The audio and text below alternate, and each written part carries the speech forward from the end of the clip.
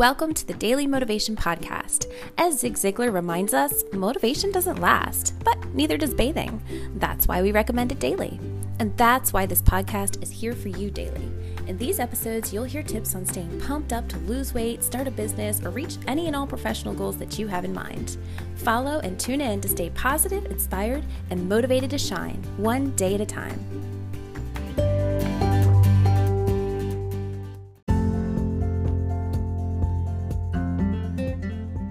Hello again. Thank you for tuning in. So today I want to talk a little bit more about something that we started to talk about before, which is how we can often compare to others and get a little frustrated by our own progress.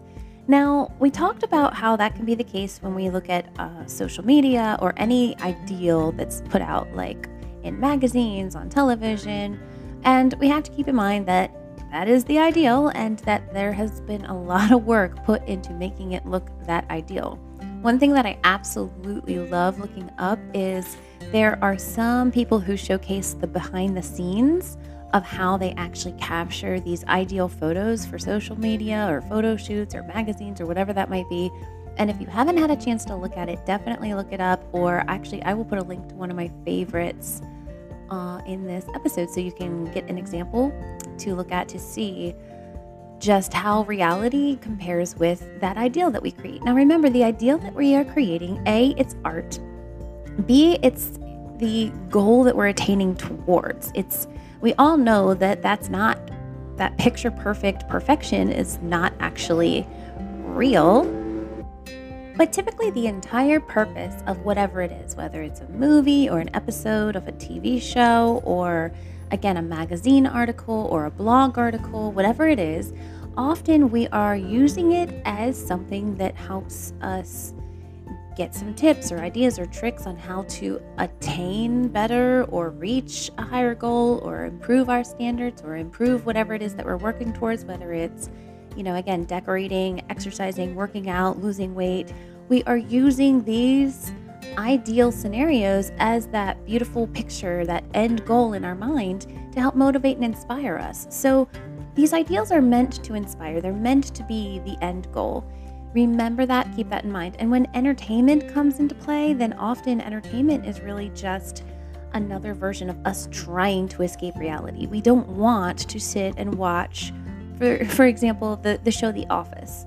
We like to watch Michael's antics and all the funny things that happen on with the characters, but would you really like to watch a 3-hour episode of us just sitting there watching them typing and answering phone calls and working the actual real life stuff? No, of course not. We want the ideal. We want the highlights. And something I'd like to point out too is the same happens when we hear stories. So when you ask a person who's reached a goal that you want to reach, how did you do it? How did you do it? And I always think about this, especially in weight loss, when someone interviews in a magazine, for example, and they're like, hey, this is such and so. They were this weight and then they lost 100 pounds and now they're this weight. And they ask, how did you do it? And they summarize it in these simple, teeny tiny little bullet points. Because again, we don't have time to go through every single day of their weight loss journey. They just have time for a couple little quick tips and tricks. So it might say something like, the way they did it was, and it has like, they ate avocado toast for breakfast and a salad with salmon for lunch and grilled chicken with broccoli for dinner. And they worked out to this particular exercise program.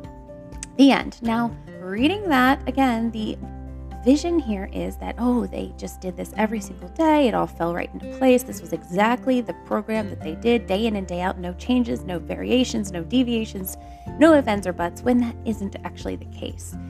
Did they actually eat that every single day? No, of course they didn't. Maybe they ate those recipes often, and that's why they are coming to mind as one of the tips that they are showcasing as, okay, this was what helped me lose my weight. But it didn't happen every single day. It didn't happen perfectly. They didn't exercise every single day. Now, is that to say that you don't aim for it? No, of course not. Set the bar high, but don't beat yourself up if the goal is not fully achievable the way that you have tried to implement it. Knowing that you're aiming for the ideal, but you're going to most likely fall a little bit below. It's the whole shoot for the moon, so then at least you land among the stars situation. So today I also wanted to point out that there are plenty of other examples of people who have tried and they have failed, and no one is anyone successful that you're ever going to listen to is not someone who has not ever failed. In fact, the people who are successful are the ones who have failed the most because they just kept pushing through and pushing through and pushing through and pushing through. It's the whole, again, Einstein finding or is it Edison finding 10,000 ways that didn't work instead of, no, I didn't stumble upon the one that did. I found 10,000 ways that didn't work. And then having pushed through those, I eventually stumbled upon the one that did. So remember so the whole point I wanted to make is when you speak to someone, so like in that interview example with someone who is talking to a weight loss magazine and explaining how they lost their weight, it's never as simple as all that. It's just that we have to boil it down to the bullet points. When you talk to someone, stories in and of themselves, part of the reason that we absolutely love storytelling and sharing stories with each other is because we're only going to touch on the highlights and the bullet points. When you're actually living some situation that's super frustrating and maybe your car broke down and it's raining and pouring and then your Uber that you called had some issue or problem and so on and so forth, all of these things are not enjoyable. They're not fun. They're actually very frustrating, and you probably had a lot of things that went on in between, all of the waiting between those issues and elements. But when you go and tell the story, you're only going to say the highlights. First I did this, and then I dealt with that, and then next thing you know, this went wrong, and this went wrong, and this went wrong. And later in the story, it actually sounds funny, and you might be telling this story laughing about it. Now, if the person who's listening comes away with the idea that you were just cracking up hysterically the entire time this was happening, they don't understand human nature.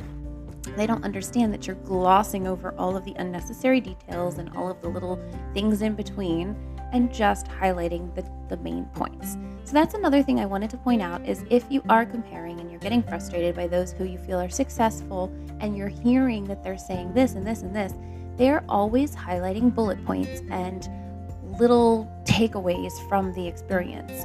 If you are curious and you actually want to know what the day-to-day looked like, ask them. If you want to dive down deeper and find out someone's actual deeper elements of their story or the boring little details that they don't normally include in the highlights, there is that available out there. Just remember that's something you have to dig a little deeper for because it's usually not the thing that's interesting enough to summarize into a quick little story or a situation where you're presenting it in some sort of media capacity. So I will just go ahead and leave you with one little takeaway here. An example, this one's from Walt Disney. So the editor of a paper that Disney worked for told Walt that he lacked imagination and had no good ideas. No good ideas. Okay, so I would venture to say that Mickey Mouse is the most beloved character worldwide as well as the most well-known. But Walt was told he lacked imagination and had no good ideas. So had he given up at that moment, we would not have Disney and so many other amazing things that have come from the characters that he developed and then grew into other areas of business. So a quick quote from Disney on his take on failure. I think it's important to have a good hard failure when you're young because it makes you kind of aware of what can happen to you. Because of it, I've never had any fear in my whole life when we've been near collapse and all of that. I've never been afraid. So basically, the fact that he was down and out, and I don't know if you've watched the Walt Disney Story or heard more about it, but he had plenty of failures, especially when he was young. He was essentially bankrupt. He went out of business a few times. Just nothing was working out when he was younger. So it got basically what he's saying here to where, all right, well, I've lived through the worst. What could be worse than that? So he's building on his failures. He is realizing that, all right, I can handle this, so I know I can handle anything. So today I want you to think about things that have gone wrong in your life. Think about failures that you've gotten through and you've solved or resolved, and just think to yourself, you know what? I am fully capable. Use those failures as a success in the sense that you know how capable you are, you know how far you can go, and you know there's so much further that you can continue to go, and there's no reason to be afraid because you know you've got this. I appreciate you listening, and I hope you have a wonderful day.